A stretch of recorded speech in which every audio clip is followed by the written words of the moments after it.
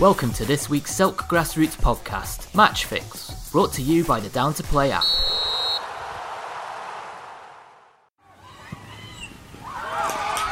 Grassroots football is finally back and we're buzzing. Get Down to Play today, the UK's leading app for next game availability. Download Down to Play from the App Store and Google Play.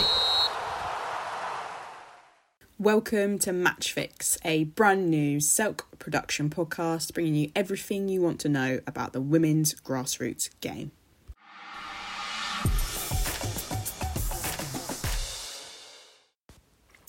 Episode 7 of Match Fix is here, and another really great chat with a really knowledgeable guest this week.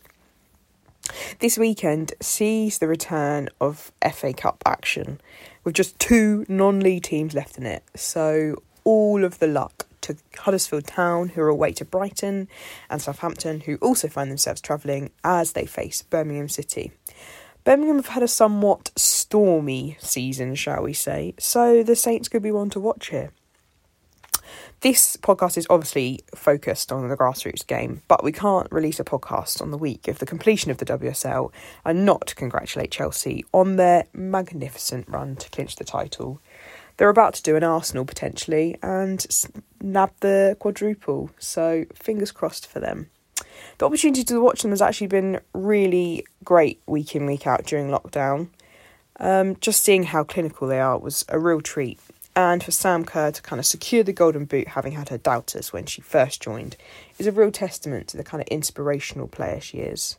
Equally, AKB nabbing the Golden Glove with 12 of 20 clean sheets. What a stat that is. Equally, commiserations to Bristol, who kind of somewhat undeservedly, it feels, find themselves relegated, having found their form a little bit too late under a maternity cover Matt Beard. Meanwhile, congratulations also to Leicester, who make the jump from the Championship to the WSL. They too have had a fantastic season. Also, excitingly, we see applications for upward movement from the likes of Yeovil Town and Sunderland for places in the Championship. And they are no stranger to the WSL. So that's a real treat to see that happening. And I've seen nothing official. I'm expecting the same from Southampton too, who have been robbed of promotion 2 seasons on the bounce because of COVID.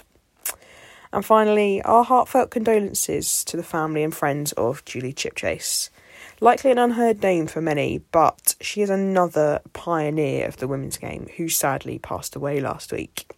She is synonymous with the Doncaster Belles, having played, managed, directed them in her career, which spans as far back as the 70s.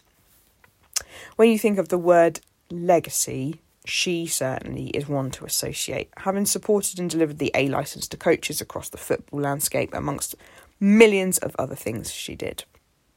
Enough from me anyway. Keep listening for part 2. Keep it simple. Get Down to Play today, the UK's leading app for next game availability. Download Down to Play from the App Store and Google Play. Welcome to part 2 of episode 7 of Match Fix, and joining me today is Rob Mitchell, who is the first team manager at Brighouse Town AFC Women. Welcome, Rob. Thanks for having me. Not at all. How are you? How's things? I was initially asking people kind of how they're doing with lockdown, but we're very much out of lockdown and back into football. So, yeah, how is things? How's life? Yeah, really good. We're back. Obviously, we've been back training and playing friendly, so football's everything to me and the players that we've got. So to be back, it's been a massive relief, and we're just looking forward now. Sounds crazy, but we're looking forward to having the break so we have a natural start to pre-season. We're not going to train all the way through, even though we've had lockdown. We think that we need to have that break, so there's a break up between this season and the next. Yeah, that makes a lot of sense. I think it kind of I think people have said it a lot, haven't they? But the kind of getting back into normality, that sort of thing. So yeah, like it just makes sense to have that natural break, as you say, to kind of get that kind of routine of football back into everyone's life, I guess. Yeah. So let's go back a little bit though. So how did you kind of deal with lockdown and kind of the team just in general? Obviously, we'll talk a little bit about the team, but yeah, how did you kind of cope with lockdown and things like that, and kind of keeping the team together and things? Yeah, it was really tough. I'd be lying if I said it was easy because, as I mentioned previously, football is a massive part of my life, my coaching team's life, and the players' life. So to have it stopped was really difficult. And credit to not just our team, but everyone that dealt with it in their own way, because there's been a lot of things that have gone on that have affected people. And like I say, we're just glad to be back. But dealing with it, we did have sort of regular communication through like Zoom and Teams, as we mentioned, sort of online fitness, quizzes, just dropping a message every now and again just to see how people are. I think it's really important, because I did it individually as well to a lot of the players, because I felt that rather than just a general message in the group where people might feel a little bit awkward, I always keep in regular contact with the players and just make sure that they're on top form, or if they needed anything, I could try and help them in whatever way that I could or the coaching team could. And yeah, it was just a bit of a crazy time in our life, and it's a time that I think we can take a lot of positives from as well, because we've learned to learn in different ways, and we've learned to use technology in different ways as well. So hopefully we can take positives from it and build from there, I suppose. Yeah, absolutely. I think Lou mentioned that in the previous episode as well, how he'd kind of had a chance to kind of present things in a different way, and kind of you could kind of go a little bit old school, as in like get out a presentation and stuff like that. So yeah, I mean, obviously not everybody will have done that and things like that, but yeah, just like you say, it's a different way to kind of communicate with people. So yeah, I think a lot of people, like you say, have kind of found some positives, even though obviously it's been a devastating time. Yeah, there's been some positives definitely for kind of football and grassroots football especially. Cool, lovely, yeah. So I think that's kind of a bit of a kind of similar story across most teams, really, is their kind of lockdown experience. But yeah, I think everyone's just glad to have football back now, aren't they, really? Definitely. Cool, lovely. So, I mean, let's start with you then. Kind of, what is your footballing background? Kind of, did you play as a kid? Have you coached teams previously? Kind of, tell me your story up until kind of Brighouse. Yes, I've always enjoyed playing football. I've always played football since I was young, but I never got the opportunity to sort of play for a team until I was 16, which is quite late, really, in boys' terms. Yeah. I had one brother, I had 4 sisters as well, so there was a lot for my mum to deal with. So in terms of football, it kind of wasn't a priority, if that makes sense. So I used to just play outside, play in the playground, and just sort of, it sounds crazy, but just develop your skills on the street almost. And then when I turned 16, I started playing sort of for a local team. I had a coach, Barry Gibson, who really gave me a lot of confidence in myself to say that I've not played for a team. He felt that I was a good player, which was good to me because I'd never played. Yeah. And from then, I played at a couple of local teams before I went to play for Brighouse, which is where I am now. And absolutely love my time playing for Brighouse. Unbelievable club, run by superb people. The men's setup was incredible then, playing at a good level. So, I really enjoyed my time.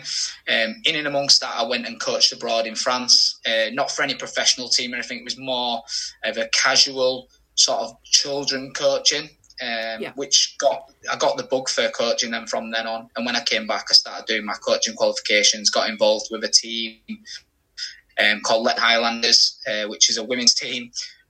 One of my friends was the coach at the time, and he asked me to come and get involved. He went off to America, and I naturally just took over the team. And then from there, I've just been involved in women's football ever since. My partner was playing for a team called Kirklees at the time, and their manager left, and they were struggling for players, and they were advertising for a manager, and no one would take it on. And I didn't really want to do it, to be honest, but I did it because I wanted to make sure that obviously my partner had a team and could enjoy it. And from then, because of my link with Brighouse, I was coaching with the men's first team then. I was the first team coach under a guy called Paul Quinn. And we decided that we wanted to get a women's team at the club. We felt it would be a really positive move. And the natural progression was to bring Kirklees into the Brighouse setup, because they were struggling a little bit at the time. We did that, we integrated them, we became Brighouse Town Ladies. From then on, we've just sort of grown and gone from strength to strength and become Brighouse Town AFC Women from then, and worked our way up the pyramid. And that's sort of where I've been involved, just coaching with Brighouse, with the ladies and the men, and just helping out other local local clubs in my spare time. But yeah, that's where I'm at. Nice, I love that. That's really interesting as well that you say that you didn't actually play for a team until you were 16. That kind of really goes against the grain of kind of boys football, because obviously, I think I've said it before loads of times, kind of you just get chucked a ball as soon as you can walk, and then you're a boy but you play football. So that is really interesting that you kind of say, you just kind of played in the street and stuff like that. Is it, well, you say you had 4 sisters as well, so do you think that had an influence on the fact that you kind of weren't involved in football? Well, I'm the oldest of the 6 ultimately, and I think growing up, I think my mum did have a little bit of a tough time of it, and obviously, again, you prioritise things, and I just think for her to then commit her time, I'm not holding anything against her because I've had a great time playing football, but I just don't think it was a priority for her, and it wasn't a priority for me. I just wanted to help support my mum and help support the family and stuff, and football was something that I absolutely loved. I played FIFA, I played Football Manager, Championship Manager, you played card games and things like that with your friends. But the best time spent, honestly, was just going out onto the field, onto the streets, all the kids coming out on the street, playing jumpers for goalposts. It was unbelievable. Some of the best time spent. And I think that probably gave me a perspective maybe on football. And maybe that's why I kind of am more down the coaching route, so to speak, now, because I didn't necessarily play when I was younger. I don't know. It's hard to understand, but I enjoyed growing up, and I enjoyed playing football in the way that I played it, and then to be given that opportunity, like I say, at 16, and then work my way up and play at a decent level. I won't say credit to me because I don't want to blow my own trumpet, but no, it's just that was my journey. And I probably wouldn't change anything. Obviously, you'd like to play grassroots football, but I think it was very different when I was younger as well. I'm 36 now as well, so there weren't as many teams.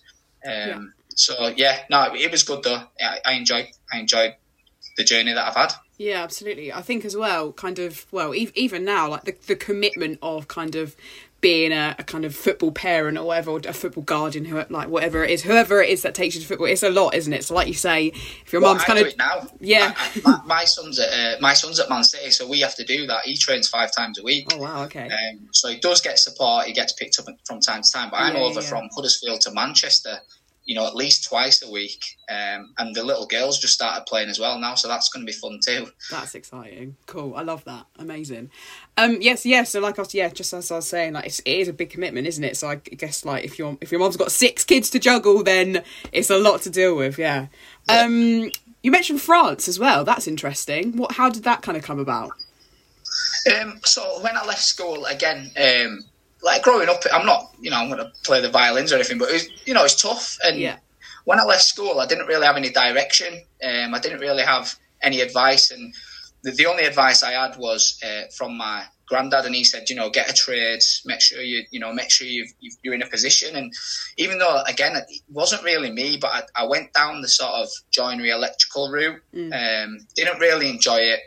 Did a couple of years, and then I needed to sort of get away and do something different. And I saw an advertisement in the newspaper, and it was to work in Brittany in France, doing sort of coaching for children that were on holiday ultimately, and delivering sort of a football program and other sports, multi-sports. And I just thought, I want to give that a go. And I did that for 2 years, sort of 2 seasons. You kind of go through the summer and you come back.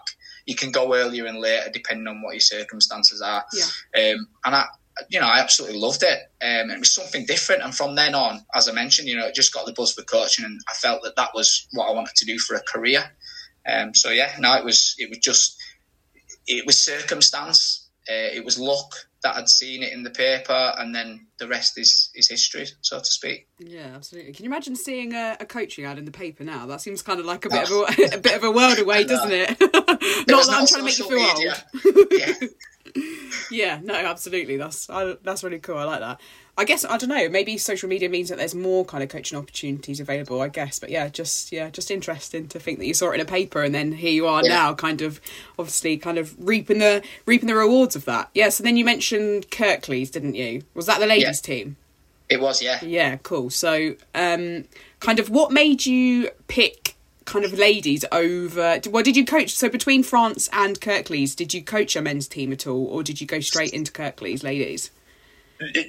So it was a team called Lepton when I came back from France, and again that was just luck and circumstances that one of my friends that I'd met while playing for Brighouse was actually the manager of Lepton. Yeah. So like the men's, women's. Before that, really, again, barring my grandma used to play with us in the garden, football and things, which again you wouldn't. You know, you look at, I know it sounds bad, but you look at grandmas as like old women and like, you know, but she was full of life and she just wanted to, you know, entertain us and play football. And that was good. And that was my only real sort of experience of seeing a female sort of role model playing football. So I never really looked at ladies football as like a viable opportunity or whatever. It was just by chance and luck that obviously one of my friends was involved. They asked me if I wanted to come and help out. I'd just come back and I felt why not? We'll go and have a look. I can't remember what I was doing. I think I was just playing locally. I was at Brighouse obviously, and yeah, it was just a natural thing to go over and get involved in the coaching. Nice, yeah. That's interesting that you say about your grandma as well. So, I mean, I'm not trying to make Carol feel old, but in episode 3, I think it was, I spoke to Carol Bates, who is in charge of Crawley Old Girls, and she was the one who kind of grew up and did everything in a football kind of club and in a football team except play football. So now she's kind of running Crawley Old Girls. She's in her 40s now, and yeah, she's got tons and tons of women who are kind of, she calls them like the Miss Generation essentially. So yeah, maybe I don't know. Your grandma was potentially part of that kind of remit of women possibly. So you said as well, I think this is quite a common thing within kind of women's football teams as well, is that they're often kind of independent kind of teams and then they kind of eventually get kind of picked up by a men's team. So is that essentially what happened with Brighouse?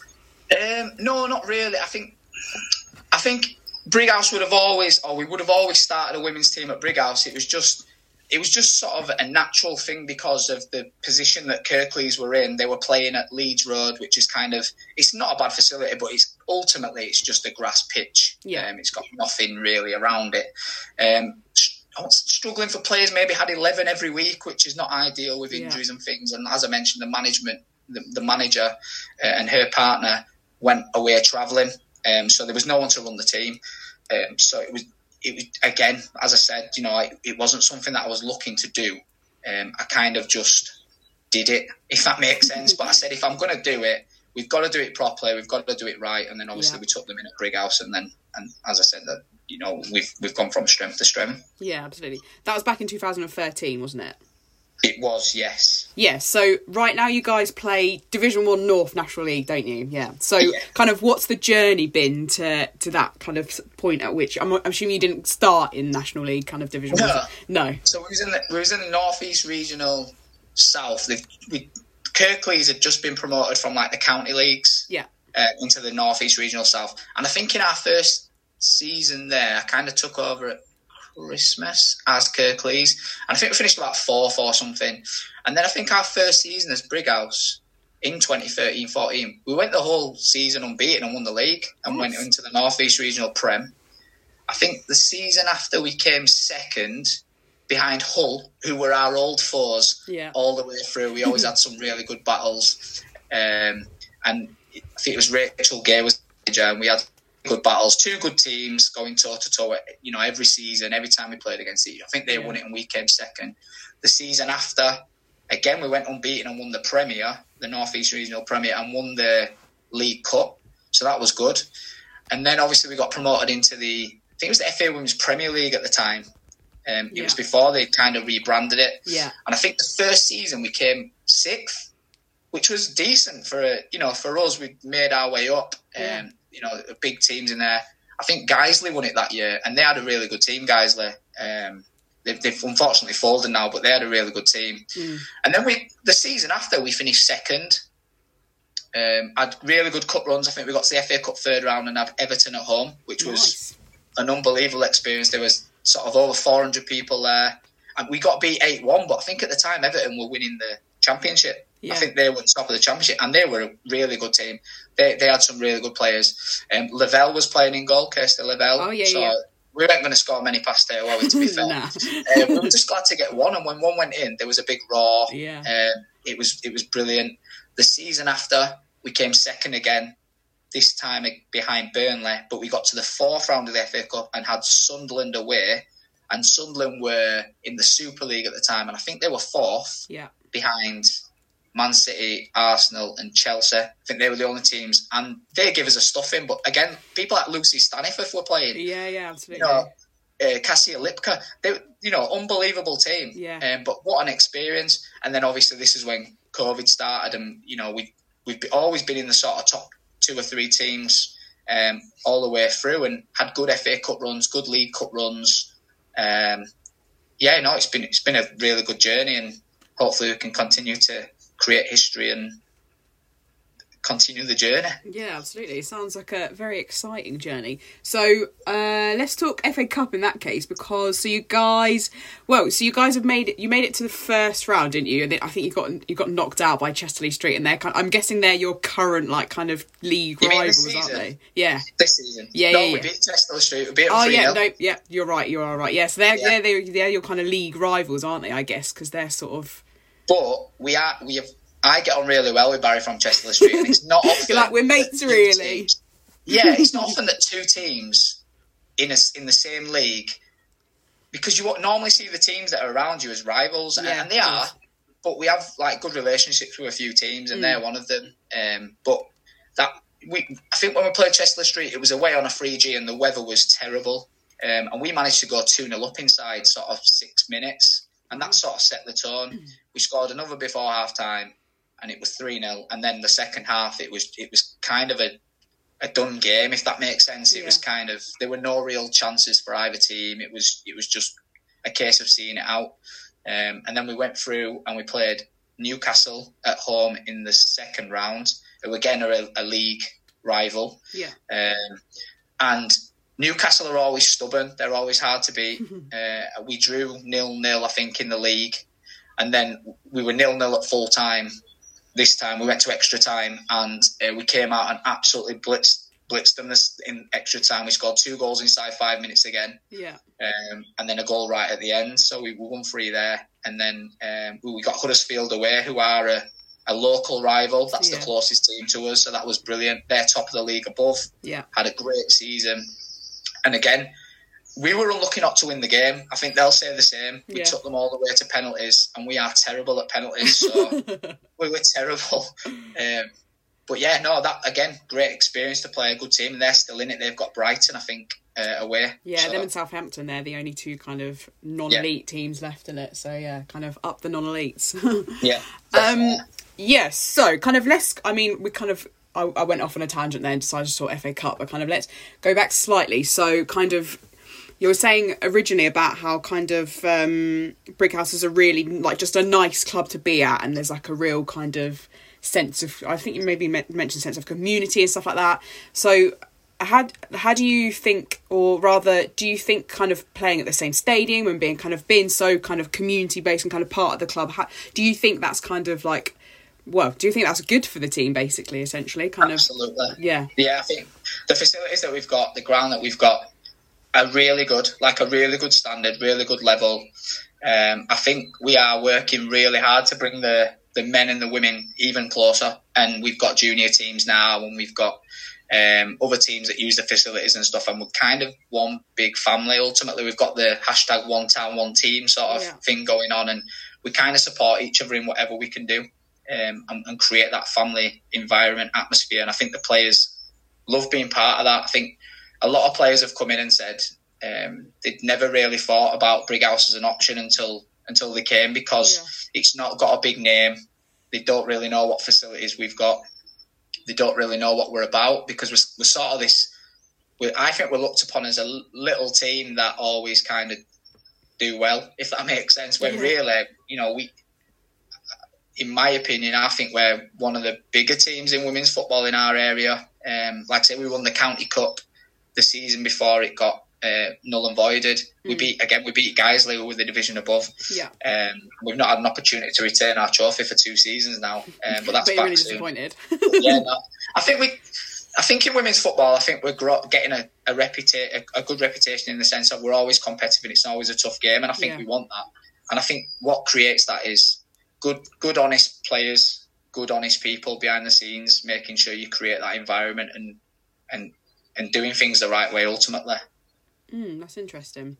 Do you think there's sort of a sense of professionalism about the team? I don't necessarily mean you're kind of you're not paying players and things like that. But so this is another thing that I talked about with Lou. So kind of they're obviously he's the manager at Northampton Town, so they're obviously linked to Northampton Town men as well. And he kind of said that not necessarily in the sense of kind of business professional, but kind of just creating this kind of professional mentality about the way you kind of approach things and stuff like that. So do you think that's a similar thing that you're doing at Brighouse? 100%, yeah. No, I kind of feel that because we haven't got the name and the brand and the big, massive Premier League Championship club supporting us, we have to work twice as hard as other clubs. I'm not saying we're working twice as hard as other clubs. I'm not disrespecting any club whatsoever, but I just feel in ourselves, we have to work twice as hard as people, if that makes sense, to create that atmosphere. Like little details like making sure the change room's set up so when the players arrive, they've got nothing to worry about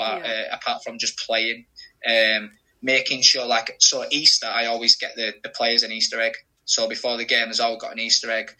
We bought them like key rings at Christmas with their name on the back of the shirt. It's like a shirt key ring with a Brighouse.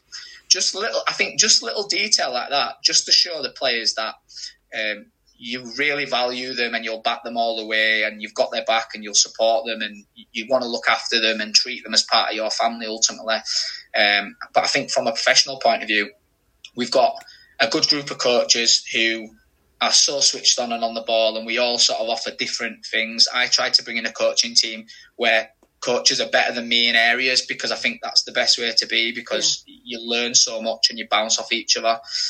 We've got Ruth, a women's coach, Ruth Brazier, who's like the head of women's football at Leeds Beckett as well, and she's an unbelievable coach. She's the calm one. She's like the really methodical, sort of calm coach, whereas we've got Kevin Heaton, who's my assistant, who's sort of brutally honest to the players, which I think they need.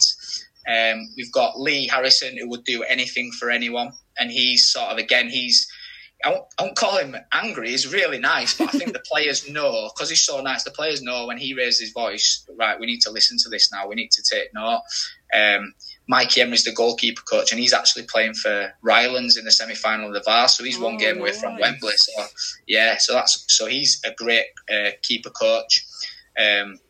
We got Sam Cleaver, who does the S&C as well.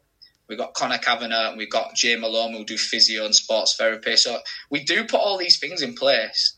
So the players have got like literally everything, and the sessions are they're very good. You know, like they're done really well, and the tempo's high, and the players know that when they come to training, they've got to put a shift in. So, you know, we do make sure that we create a positive environment that gives the best chance to be successful on a Sunday.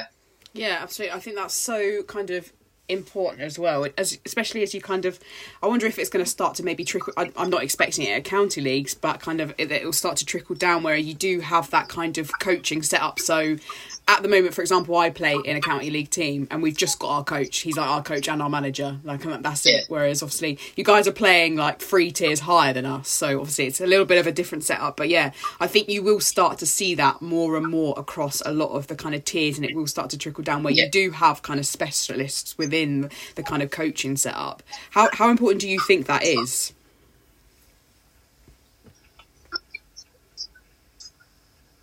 Did you catch that? Sorry, it just broke up. It broke up a little bit. I did hear most of it. I was just saying the last question. I was just saying, how important do you think it is that you kind of have those individual kind of coaches within the kind of coaching setup, and it's not just an individual kind of coaching and managing? Like, how important do you think it is that you have a physiotherapist and you have a goalkeeper coach?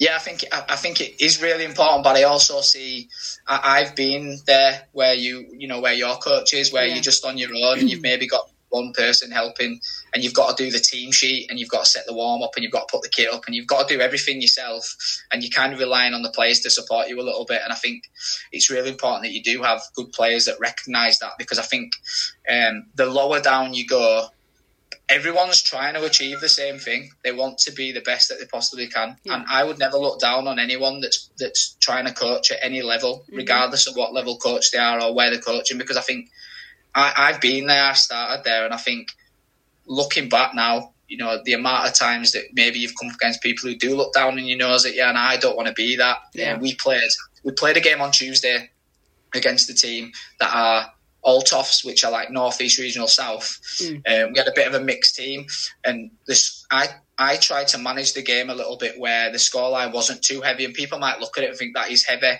but we were really respectful to them, and really, we really supported their players, and we were really, sort of professional on the sidelines and things like that. And they went on to win their game on Sunday. I was so pleased for them, because I said after the game, I really hope you go on to win on Sunday and you use this as a little bit of a learning experience. And they did. And I messaged him afterwards and I just said, really well done. And he said, thanks for the game. We learnt so much, blah, blah, blah. And I think that it's really important that anyone that's doing it on their own just stays positive, and people will start coming and getting involved as more people get involved in women's football, because it's still growing at the end of the day and it's still developing, and a lot of people will get involved soon and they'll want to be at your club. So just keep plugging away and you'll get to where you want to be, I think. Yeah, absolutely. Do you think that is something that we might begin to see over the next, 5-10 years, where we kind of, that kind of coaching kind of philosophy sort of trickles kind of further down, and you do kind of see sort of, I don't want to use the word professional, but the word kind of like a bit more of a professional setup, even in kind of county level football? Yeah, 100%. And I think it should be as well, because why not be the best that you can be? I wouldn't want to be in a position where you just turn up just to turn up for the social side of it. And I understand some people do that, but I've been there, and I just think if people want to get involved in clubs, go and do it, because they're crying out for people. And I think some people probably look at it and think, oh, they probably wouldn't want me. I don't have my level 1, or I haven't got any experience. But you're not going to get the experience unless you go and volunteer and offer your time to them. And I think a lot more people need to sort of reach out. Ultimately, if they want to get involved, then go and support your local club and get some experience. And I'm sure they'll put you through your level 1 if you want to do it. And then from then, the journey's whatever you make of it. Yeah, absolutely. I think I try and sneak this in somewhere every episode as well, the kind of idea of kind of see it to believe it. So kind of it doesn't matter if you're a player and you're kind of 5 years old, or if you're a volunteer who's a little bit not sure about whether or not to go and get involved. Like just any opportunity to kind of give a platform and a voice and grow a little bit of the women's game. And like you say, by just going and getting involved, there's, like, as you say, kind of teams are crying out for volunteers and leagues are crying out for volunteers. Yeah. So any kind of chance to get involved, I absolutely agree. I'm sure Emma, I don't know the full history of Emma Hayes, but look at where she is now. She didn't start there. Yeah. She's had to work really hard to get to where she is. She could have been a volunteer one day, and now she's on the cusp of winning a quadruple. Yeah. And for me, that's incredible, and that's inspiring, and that's something to sort of aim towards. And I'm not saying one day I'm going to be managing a team that wins the Champions League or is in a position to do it, but why not? You never know. There's the possibilities are endless if you work hard. Yeah, no, that is absolutely spot on. Yeah, couldn't agree more. So kind of let's talk a little bit more kind of broadly about the club. I feel like this might be a bit of a difficult one for you as well. Can you tell me maybe a standout moment for you at the club? There can be more than one, to be fair. The other day. Yeah, no, I was speaking to my assistant the other day about like achievements, and it doesn't sound like a great achievement, but I remember managing Brighouse in a semi-final of a county cup against a team called Leeds City Vixens, who were one of the top teams around at the time. It was them, Leeds United and Bradford City, and we played against Leeds City Vixens in the semi, and we were 8-0 down in the semi-final, and we got a goal. And from that moment on, I felt that I want to win that county cup. I really want to win that county cup. Not for me, just for the club, and to show how far we've come. And when we beat Guiseley 3-2 in the final, that was probably one of the best moments we've ever had, because it felt like we'd achieved something that we set out to at the beginning. So we, like you said, we saw it. We've seen teams dominating the competition and doing really well. And I felt, why can't we? It's going to take time, but why can't we? And I think winning the County Cup was probably one of the proudest moments I've had. I think playing against Everton and Sunderland were great experiences. I think the FA Cup runs have been a common theme while I've been at the club. And I think maybe the 2 seasons where we went unbeaten as well, because that's tough. It's difficult. Yeah. You know, it's difficult to do, and to do it twice is good in 2 different divisions. But I would say the County Cup win. I just think it was just a really special moment. My children were there, and my partner was playing as well, so she played, and yeah, you know, it was quite emotional. And my assistant said he was going crazy when they won, and he said, "Why were you so calm? Why were you so?" Because I'm not calm all the time. And I said, "I don't know. I just felt like we'd achieved something, and I just wanted to take it all in and sort of see other people's reactions and give them the sort of limelight. I'm not the manager who takes the credit, mate. I think the players take the credit, and when things go wrong, I take the flak. That's the way it's got to be." Yeah. Do you think maybe because you had kind of got it in your mind, we are going to win this, maybe that's why you were so calm? Because you were like, yeah. No, I knew it was going to happen anyway. So I felt we were going to win that game as well. I know it's tough because they were the division above, but I just felt the preparation was so good. We played Sheffield United development team the Wednesday, I think, before. We'd won 2-0 and played incredibly well, and they were a good team. We went into the final. Everyone was prepped. We knew our game plan. Everyone seemed on it. It was that atmosphere, and I think we went 1-0 down. We conceded a penalty. It was really soft penalty, but it was a penalty. Yeah. And they scored, and I was like, we can still win this. We can still win it. And we went 3-1 up, and I think they scored quite late on, and we just saw the game out, and I felt we were going to win the game, and I didn't feel anxious. I didn't feel worried. I felt confident. You know, I felt confident in the players. And for them to go and achieve what they did, it was incredible. Yeah. It was incredible. Very inspiring. So you mentioned there you felt kind of well prepped and kind of everything like that. So let's kind of talk a little bit about your kind of coaching philosophy. So, I mean, I'm not putting words into your mouth here, but so I spoke to Craig in the first episode, and then even Dan Craig in the first episode, Dan in the second, even Lou in the last episode as well. And they kind of talked about how they had obviously they did their coaching badges and stuff like that, and they had this kind of vision sort of how coaching would go, and then they started coaching women and everything changed. Do you feel like you're kind of similar to that? I don't know if anyone else says this, but this is one thing that I'll always stand by. I don't see them as men and women. I see them as footballers. Yeah. And for me, I would never treat them differently. Obviously, there are areas where you need to entry to the change room and things like that, but I treat them as footballers, and they're my footballers or my athletes or whatever. They play for the club. I think in a coaching philosophy, you can sit down and say, we want to play nice, attractive football, we want to play out from the back, we want to play through the thirds, we want to score goals. I want to win football matches. Yeah. So we always set up to win football matches, and if we need to play short and we need to play out from the back, we'll do that. If we need to go a bit longer, we need to be aggressive, we'll do that. If we need to play for set pieces, we'll do that. And we always try and plan and prep for each individual game, and we take it one game at a time, and that's always been sort of the way. We try and get as much information on the opponents that we're playing against. If we can get video footage, great. If we know any inside information, or if we know what players they've got or how they play, then we can sort of look at their strengths, but not focus on them too much, focus on ourselves and how our game plan is going to be. But it's nice to know that inside information and all the detail. I think my coaching philosophy, and probably the FA and coaching badges and things like that probably doesn't go with it, but we play to win, because we're at the level where you do play to win. You're there to enjoy it, but ultimately it's about 3 points on a Sunday, and we try and it's not win at all costs by any means. We try and play the game the right way, in the sense of we're not nasty. We don't try and kick teams off the park. We can be a physical side at times, but we play to win, and we try and set up to win the games. Yeah, that's fair enough. The only reason I asked about that is because kind of, I guess maybe because you have only most of your kind of coaching career has been with women anyway, so I guess you're kind of. You haven't kind of got that kind of thinking of kind of men's teams. So the only reason I asked about men's team is because, Craig and Dan both mentioned that they kind of women often ask why. So they want to know why you want to, like, why you're doing that drill, or why they like kind of they want to know more about kind of the kind of why you're the why you're doing it. Whereas they kind of notice when they were coaching men, you kind of just say, this is what we're doing, get on with it. Whereas they no, that's true.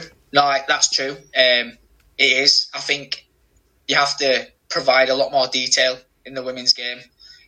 In the men's game, I think maybe because the men's game, I keep saying men's game, but maybe because in men's football, because it's not as developing, because it's been a not banned for 50 years, but because it's been around a lot longer, and because maybe the players have had that education from a young age all the way through, whereas in women's football, the opportunities weren't there as much as they are now. You know, the opportunities are incredible.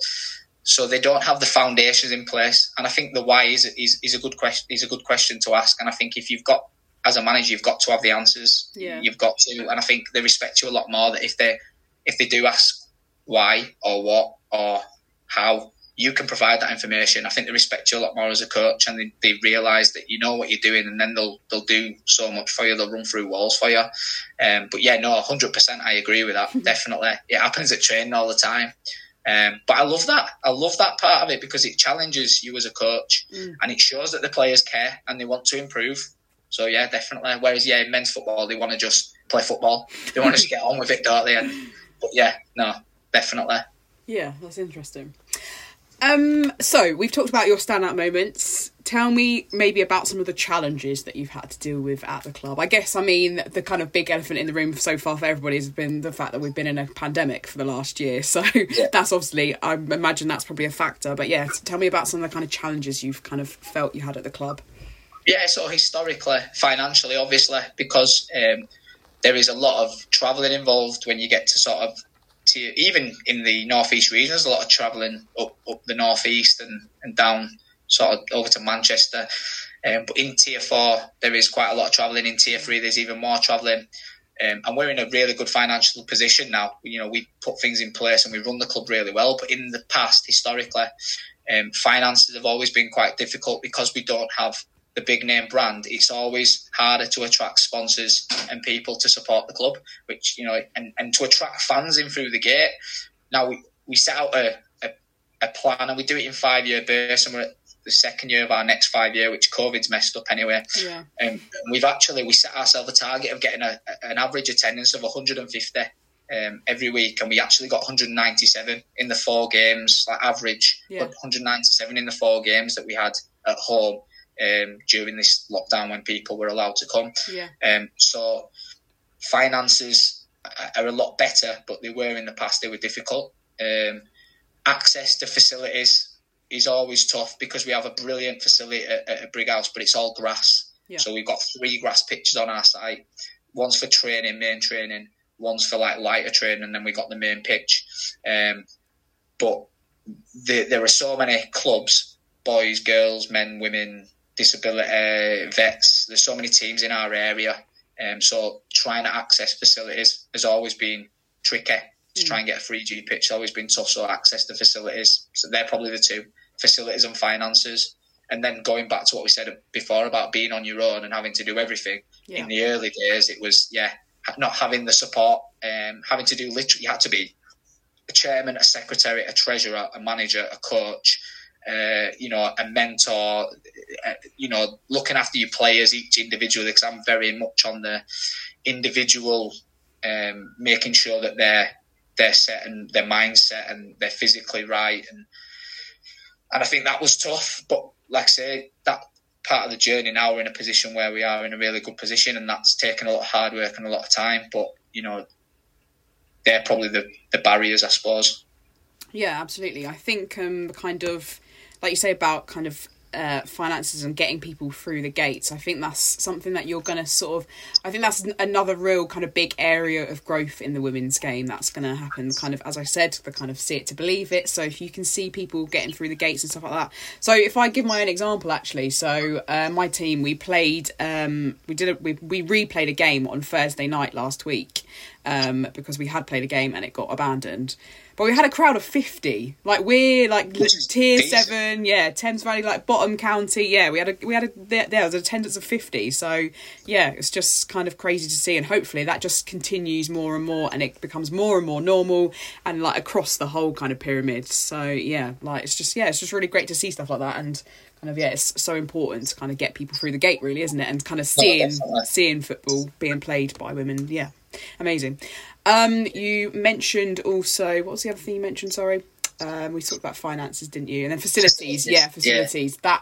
That's another kind of big one for the women's game, isn't it? So, yeah, again, so my team, we kind of pitch share on a Wednesday night to play futsal, and we're on a little quarter of a pitch. So, yeah, it's like a real scramble for facilities. But I guess that's kind of also testament to the fact that there is more and more clubs kind of growing within the area, and kind of, teams are cropping up, women's teams and girls' teams and stuff like that. So kind of obviously naturally you're going to get that competition for facilities, aren't you? But equally it's kind of a little bit frustrating then when you think, can I actually get the facility to even run this kind of session? So yeah, it's kind of swings and roundabouts there, isn't it? Yeah.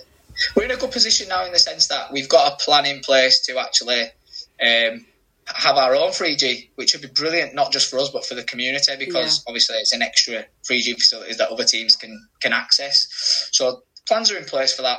I'm not sure where they are. I'm not privy to those to the information, but I do know for a fact that the club are looking into 3G facilities and adding more facilities on site as well, just to keep growing, because the men's team are growing as well and progressing. So we need that. Yeah, absolutely. That kind of goes back to that idea that it's a real kind of community club at Brighouse. Is there anything that Brighouse do kind of outside of the club in terms of the community and stuff like that? Yes, I mean, we put our application down for the upward movement that was announced, and we put together a little bit of a document that showed some of the stuff that we've done. So, like my daughter, she made even little things. So she made some buns, I think, or she did something anyway, and she sold them. And she kept making them, kept selling them, she sold loads, and she made like £100 and donated it to local children's hospice, and took them loads of, because she plays or played at Brighouse. She's playing with boys teams and stuff now, but so she went and gave them loads of stationery, gave them a check, and that was brilliant. You know, we do things like bagpacking, like the junior teams do loads of bagpacking. We try and support Andy's Man Club, which is like a mental health awareness club for like, it is for men, but as a club we try and support them. I did the Free Peaks for a few years back now, but we raised a couple of £1,000 and we bought a defib for a local primary school. Wow. Just gave them the defib. We got one ourselves, and we donated one to a primary school, and they've still got that now. We gave it to the school where my children go to. So it's just little things like that where we try and get ourselves out there and sort of give a little bit back. And I think it's really important that you do that and support your local community as much as you can. We try. Our lockdowns killed us a little bit, but we try and go to local restaurants and things like that and eat there as a team. Every now and again, and sort of support the local restaurants, pubs, things like that. And again, I think it's really important that you do support local, because then they'll support you, and it's all one big community, I suppose. Yeah, absolutely. Yeah, that's really amazing to hear, actually. I think that's so important as well. And I think obviously you're doing it as a club, but I think especially kind of within the women's game, that's kind of a more kind of commonplace thing, isn't it, really, that they kind of use local facilities and things like that, because we are sort of still so reliant on kind of like sponsorship and things like that from outside organisations. So that's really amazing to hear. I love that. So the club, the future. Tell me, what is the future of Brighouse? I know you've you're recruiting for under 19s and under 23s, and from doing a little bit of kind of looking on social media, there's a Wildcat Centre starting up as well. So yeah, tell me the future of Brighouse. What does it look like? Exciting by the looks of it. Amazing. So as I mentioned before, although Brighouse Town women have always come under the sort of banner of Brighouse Town, it's kind of been ran as two separate entities, if that makes sense. Now we're in the progress of sort of bringing it together as one. And we're going to have under that, we're going to have we've never had really a boys teams, which is crazy for a team of our size, and now we've got 5 or 6 boys teams, 5 or 6 girls teams, the Wildcat Centres, Mark Booth's doing an incredible job looking after all the sort of junior teams, overseeing it, and then they've got some really good coaches as well who are trying to develop and shape the future players of tomorrow, because we've never really had that.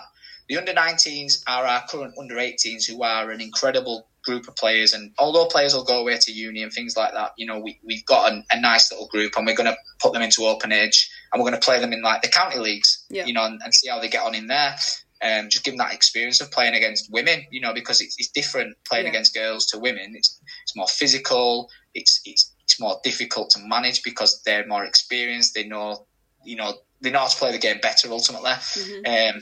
The under-23s are our current EDS, which is like an elite development, but we don't like that because we don't like the word elite because it kind of puts people off, if that makes sense. We want an under-23s where we can get good local young talent coming through, playing as well as they can do for Brighouse, as well as progressing the club, progressing themselves, and then hopefully one day we can start producing players that are, I won't say good enough, but capable of handling the expectations of first team football at a national league level, because it is tough. A lot of our players have played at youth international level, or they've played in the divisions above, or we've got international footballers, and for a young kid coming into that is quite hard. So we try and create the environment for them to do that.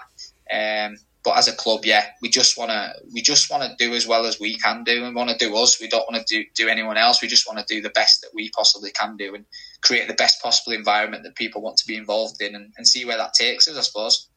Yeah.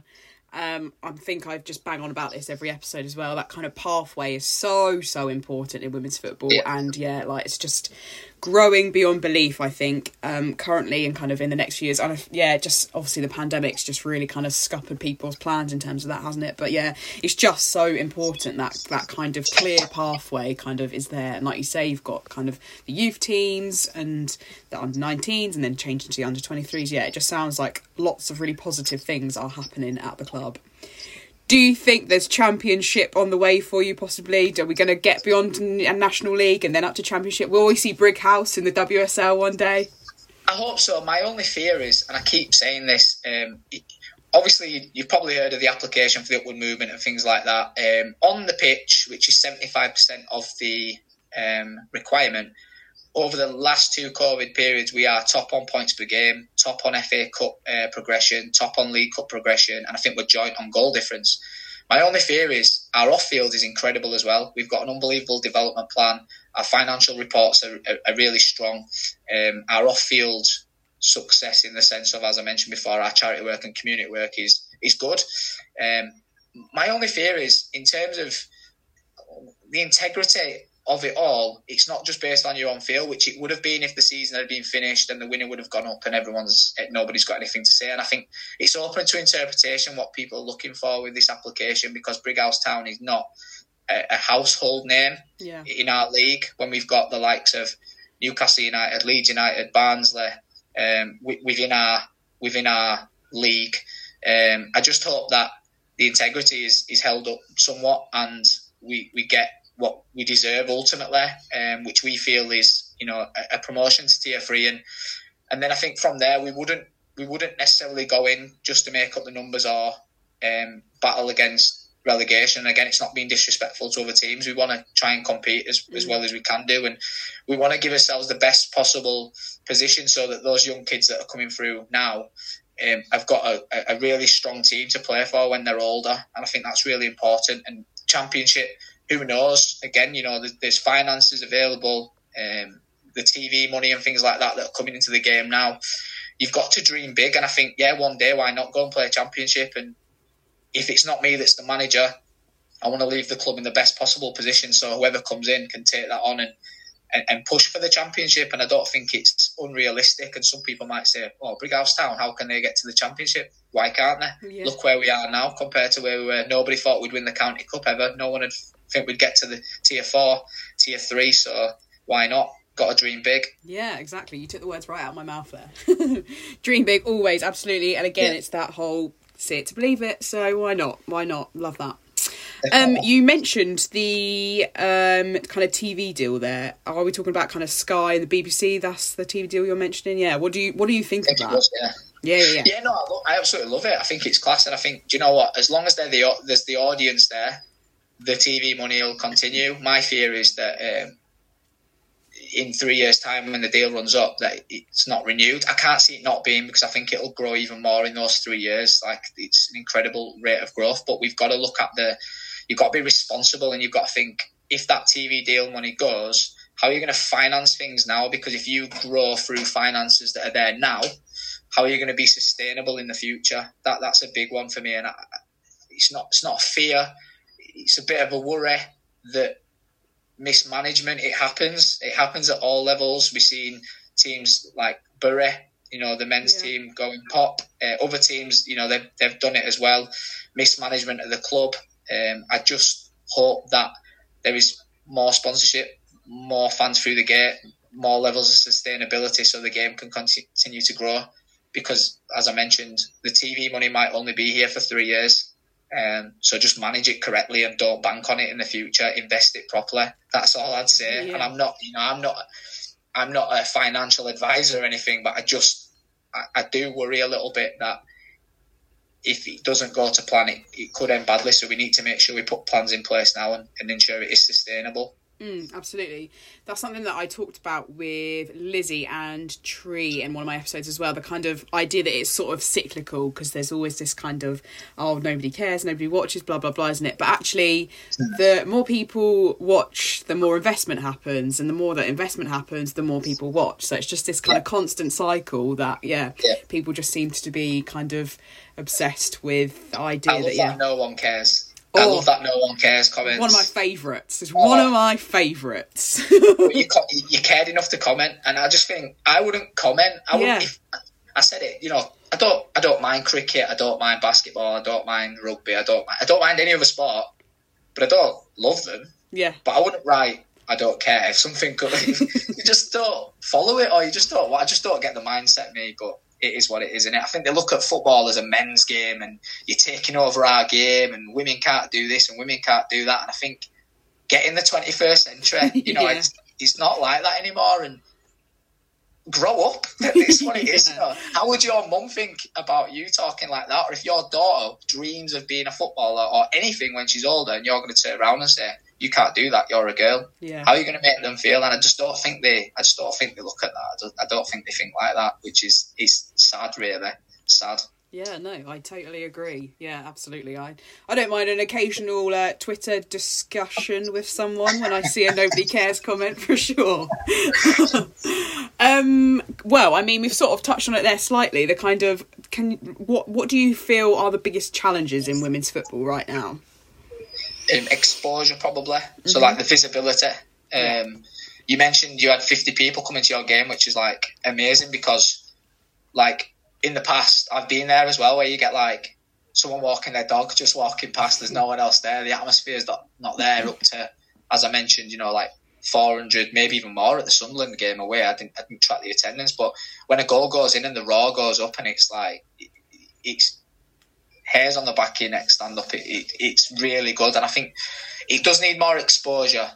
I think it also, people need to be aware that the game is still developing, and it's come on so much in the last 10 years. And I'm really looking forward to the next even the next 2 years. I think it's just going to grow again. Imagine if the Lionesses win an international competition, or if Chelsea win the Champions League, or it just gives everyone that little bit of a buzz. And I think as it develops, there'll be more visibility and more awareness, and stop comparing the Premier League to the Women's Super League, because although it's one sport and football's football, it's at different stages and different levels, and give it a chance to grow. Yeah. Stop smacking it down now in its early parts, and give it a chance to grow. It's not the same, although it is the same, if that makes sense. It's the same sport, but it's not the same levels, and that's not because women aren't as good as men. That's because women have not had the same opportunities to access to facilities, access to top quality coaching. I read something the other day, was it Rachel Brown-Finnis, who was saying that she didn't have a keeper coach even when she was playing for professional teams, and it was like, wow. And that speaks volumes, that it shows the levels. And the professionalism, as we spoke about, is now there. Mm-hmm. The opportunities are now there. So you'll see a massive growth in 5 to 10 years. Will it ever be as big as the Premier League?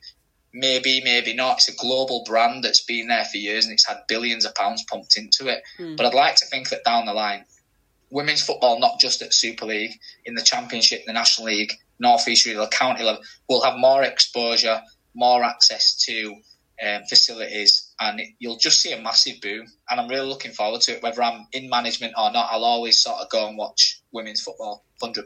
Yeah, that's really interesting. You said, well, preaching to the choir, to be honest. Like, you've just hit the nail on the head with everything you said there. It's interesting, actually. A friend of mine shared a tweet with me last night about, I think somebody replied to Jules Breach, the broadcaster for Sky, about, I think she must have tweeted about Chelsea. And he started the tweet with, please don't think I'm trying to be rude. So I was like, okay, so you're about to be rude. Yeah. Actually, I did slightly agree with what he was saying, because he mentioned how there's no depth in women's football and you just have to look at the recent FA Cup fixtures. I did consider having a discussion with him, but then I thought, no, I'm just going to read the tweet and I'm have a little think about it and that's it. But I mean, to some degree, I do agree that there isn't that depth in women's football. But like you've just said, like, you have to remember how kind of far behind, like, as you said, Rachel Finnis-Brown as well. And all of that comes when you invest, doesn't it? And all of that comes with the visibility and stuff like that. I did also just share the Southampton-Leicester scores as well with him as well, just to prove that, you know, the depth of the Premier League as well. Just a little bit salty there. Yeah. But yeah, so, yeah, just... And do you know what annoys me the most? And I'm going off on a rant now. No, let's do it.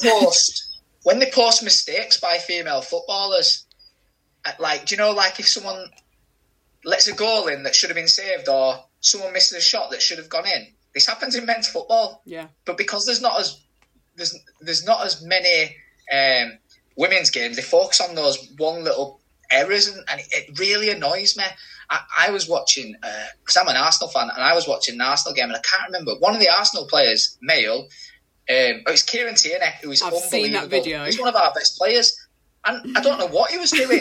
If that was in the women's game, and he fell over and the female fell over like that, it would be all over the place. But because it was a male player, there was a little bit of banter and there was a little bit of what you're doing there. But then it's gone. Yeah. But it doesn't keep coming back like the women's one do, and it annoys me. Yeah. The thing is as well is that probably it happens tenfold in the men's game as well, because there is so much more visibility of the men's game, and there's so much more like on TV and stuff like that. So actually those kind of mistakes probably happen more often because there is more teams. So yeah, it's interesting. I don't want to sound too salty on this. I am a football fan at the end of the day. But yeah, obviously we're talking about women's football. You did mention you're an Arsenal fan. So yeah, let's kind of have a little talk about that. I mean, how are you feeling about third place? Well, in the women's game, great. Obviously, you always want to win the league. Chelsea and Man City are unbelievable, though. They've got unbelievable squads, great management. I know Joe's moving on, but whoever comes in he's set the foundations now. But yeah, no, you're always competing against probably two of the best teams on the planet within your league, which is tough.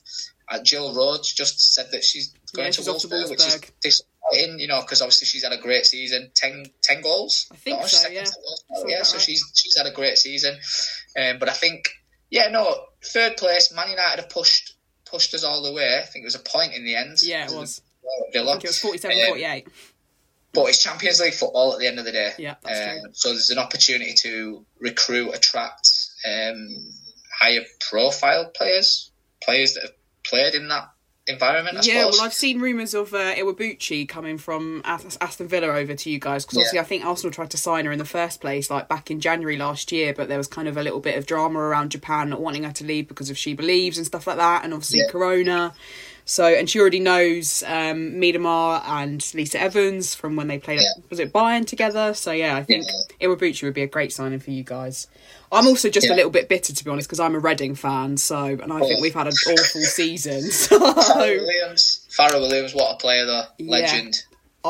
Just it's a little bit emotional thinking about it, really, actually. Yeah, she is phenomenal, and obviously she's an Arsenal legend as well, so yeah, just... The WSL has just been a real great kind of advert for women's football this year. I mean, it's always a great advert, isn't it? But especially this year, I feel like it's just kind of really kind of gone up a notch and just been or even such down at the bottom. Well, the relegation battle's been insane. Yeah. So my assistant manager, his partner plays for Birmingham. Nice. She was the one who scored the goal against Villa, the free kick, Beatrice Kisari. Yeah.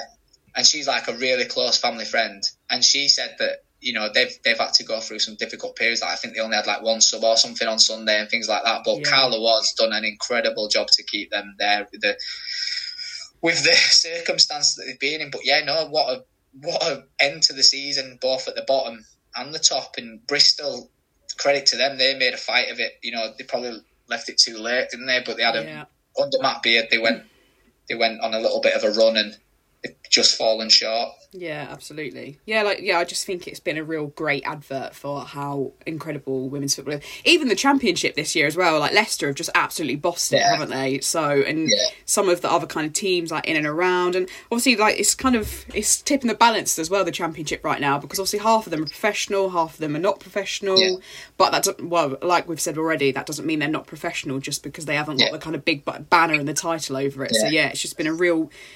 Considering the season before was kind of curtailed, the fact that this one has kind of gone ahead and been such a fantastic advert.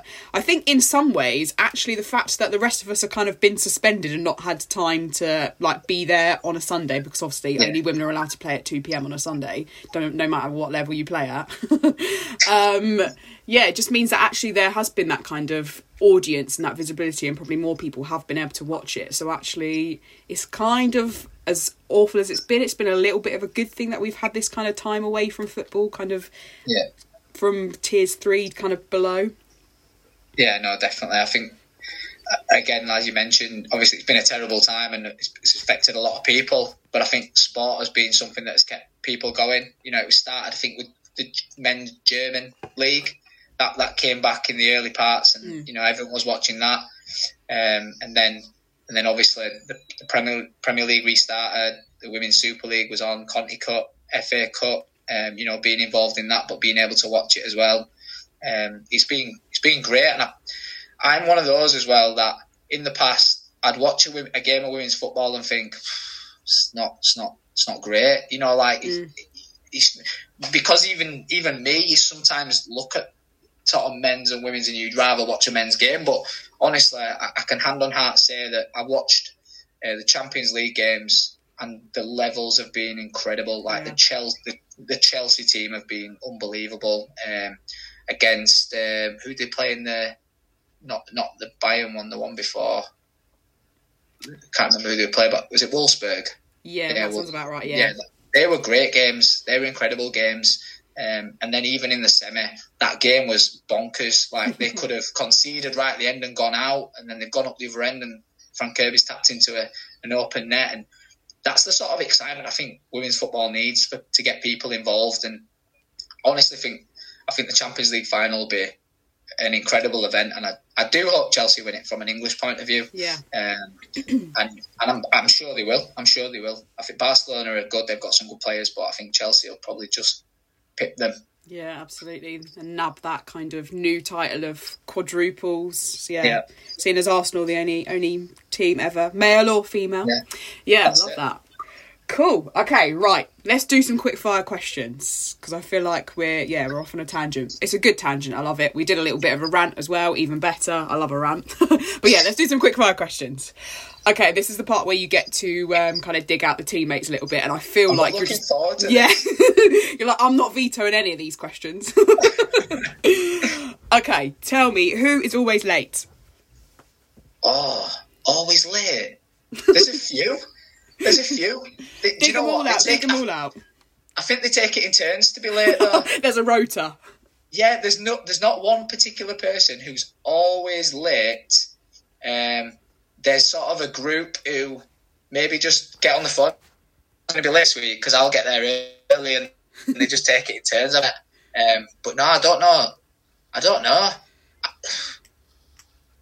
I couldn't tell you an individual. Like, it's the whole squad. They're all bad. Yeah, they are. I like the idea that they do actually have a rota where they're like, who's going to annoy Rob this week and be late? Who is waiting until match day to turn the heat on? So they're like a bit chill at training and then just absolutely on it on match day. Ellie White is sort of, I won't say hot and cold, but on a match day, she's on it. Like, she will run and run and run, and she's incredibly talented. Like, she's such a gifted player. I think sometimes at training she does have a little bit of a moan, but we love that. We love that because it just adds to the experience of managing the club, I suppose. But yeah, no, Ellie White is incredible on a match day. I think Abby Lee's a little bit like that as well. She's not a massive fan of training. I know she can't train much because of work, because she's like head of women's football at Leeds RTC. Oh, wow. So she does struggle a bit, but she always turns up to games, 100%. So probably them two. Cool. Okay, in terms of match day, who turns up at the wrong venue or forgets their kit? I don't think anyone's done that. Turned up at the wrong venue. No, I don't think anyone's ever turned up at the wrong venue. We're quite organised, you see. We don't let them turn up at the wrong venue. We're on them all the time. Forgetting kit, you always get the odd few that, it sounds crazy because it's the only equipment you need, but you always get the odd few that forget their shin pads or forget their boots. And then we always have spares, you see now. We've learned, like, over a long time, we've got spare shin pads and we've got spare boots, like, on a few different sizes, just in case. But I think I'm going to dig her out now, but even my missus who plays for the team, she forgot her boots last week and we had to turn the car around and go and get them and made me late. So... I just have a conversation with myself in our WhatsApp group on a Sunday morning because I can never ever find my socks. I'm just permanently searching for my socks, or sometimes occasionally my shirt as well. So I'll post in the group like, I can't find my socks. Nobody ever replies to me because they know that I will be replying to myself 10 minutes later like, oh, don't worry, I found them. I am that person I don't forget my kit because I always end up taking it with me, but it's always a mad rush in the morning trying to find it. Who is scoring your winning goal? Amy Woodruff. That was a very confident answer there. Yeah, she's scored a few this season now. And we played against Sheff on Sunday and she scored a hat-trick playing on the left-hand side as well. So she's on it. I think we're not going to add those goals to her total, but she has got 11 goals this season, which is really good to say that we've only played 10 games and she doesn't always play up front. But yeah, Amy Woodruff, she scored 2 goals against Newcastle as well in the FA Cup. I think she'd bang us the winning goal, definitely. Nice. Love that. Equally, who's missing it?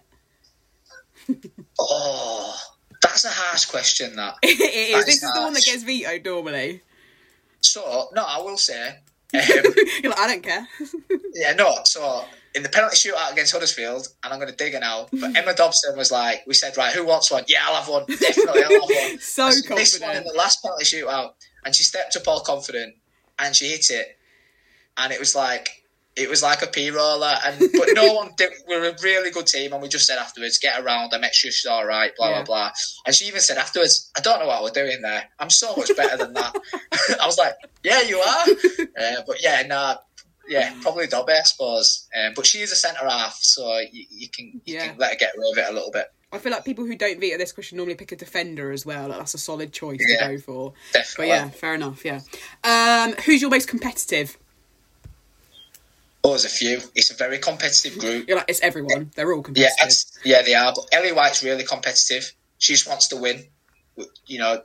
I think Drew Green is competitive on the sly because she just runs and runs and runs, always works really hard, but she's so quiet. Like, she's the quietest, nicest person you'll meet. But she's got probably a competitive edge hidden away, I suppose. But it's a really highly competitive group. They all just want to win and do well. Shauna Legg at the back as well. Like, she just wants to win. You can just see it in them. They just want to win games, but not aside of winning games, they want to do well. They want to play well, and I think they beat themselves up when they don't play well as well. That's fair enough. Biggest joker? Who's the prankster of the team? I think Dobby tries to be. Who else is in there? You're putting me on the spot. There's a few again, but I think Dobby tries to bring the banter. And to be fair, she can be funny sometimes, but sometimes she's just silly, if you know what I mean. Like, she's just daft. But no, she's a top lass. She tries to bring the banter. She tries to be a bit of a joker. Kay as well, Kaylee Bamforth, she tries to crack a joke every now and again. But yeah, no. Again, do you know what? It's such a good group. There's such a good group. They're not all perfect, but they're all really, really good. Yeah, nice. Okay, final question. Who's the team hype woman? I feel like you're going to say this again. It's everybody. No, I think Kay. I think Kay gets everyone going. Yeah. I think she's really good for the club because she is the most experienced player. She's been there, done that. She's been all the way through from when it started till now. So credit to her for doing that. She's close to getting 200 games as well, which is good, even though we've had COVID. But she is the player that even if she was on the bench, she wouldn't mourn. She'd get everyone going and G'd up. I think Shauna Legg, again, she G's people up. I think we've got quite a good group in the sense of the average age now is probably around 26, which I think is a perfect age because we've got a few young kids, and then we've got a few older heads, and then everyone else is sort of in between. But I think they're all just really good for each other. It's such a good environment, honestly, and they create that. We put it together, and then they create it. I think any club, the players make your club what it is. Because as a manager as well, you're only as good as your players, I think. Mm-hmm. Absolutely. I feel like that's such a good note to finish on there as well. You have survived the quickfire questions. So good job. Only just. Yeah. Is there anything else you would like to add? I know you're kind of recruiting at the moment, aren't you? So where can people find you on social media, or if they want to get in touch to kind of come down for trials or whatever? Jump on the Twitter page. That's probably the one thing that we use quite a lot. BTAFC Women. We in terms of trials, we're really happy with the first team squad as such now. We've got a couple of people that we've identified that we want to bring in, but we really, really want to recruit the under-23s and the under-19s. Just get more players in the club, good, honest young players who want to come and work hard and be part of a good group, because we all train together, you see, as well, which is great for everyone. A young kid coming and training with someone like Danny Whittam, who's played for Blackburn in the Championship. Wow. It's an amazing thing for the young players to come in. They all warm up together, they all do the S&C together, then they'll break off and do their own little bits, and then they come together for a game and things like that at the end. So under-19s, under-23s, even younger than that, any age group under 16, I'm sure that if we haven't got a team for them yet, we'll find one for them. Fingers crossed. Love that. Yeah. Well, hopefully we will see lots of success for Brighouse in the future, and hopefully we'll see your little girl playing for Man City sometime. Hopefully we'll see that. Yeah. Thank you so much for joining me today, Rob. This has been a real pleasure to chat to you. Yeah. I've really enjoyed it. Thank you. Yeah. Thank you to you.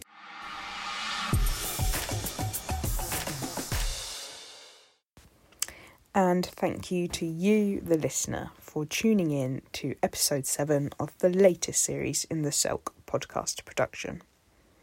Expect to hear many more interviews from those involved in the women's grassroots game, as well as news, history, and everything else in between. And remember, it's okay not to be okay. So if you ever want to reach out, I'm always happy to chat football, or anything else for that matter. Feel free to get in touch with me on social media. Poignant this week as well, as it's Mental Health Awareness Week. Stay safe out there, wear a mask, wash your hands, follow the guidelines, and catch you all soon for episode 8. I've been your host Abby, and you've been listening to Match Fix. This week's Selk podcast was brought to you by Down to Play, the simple app for next game availability.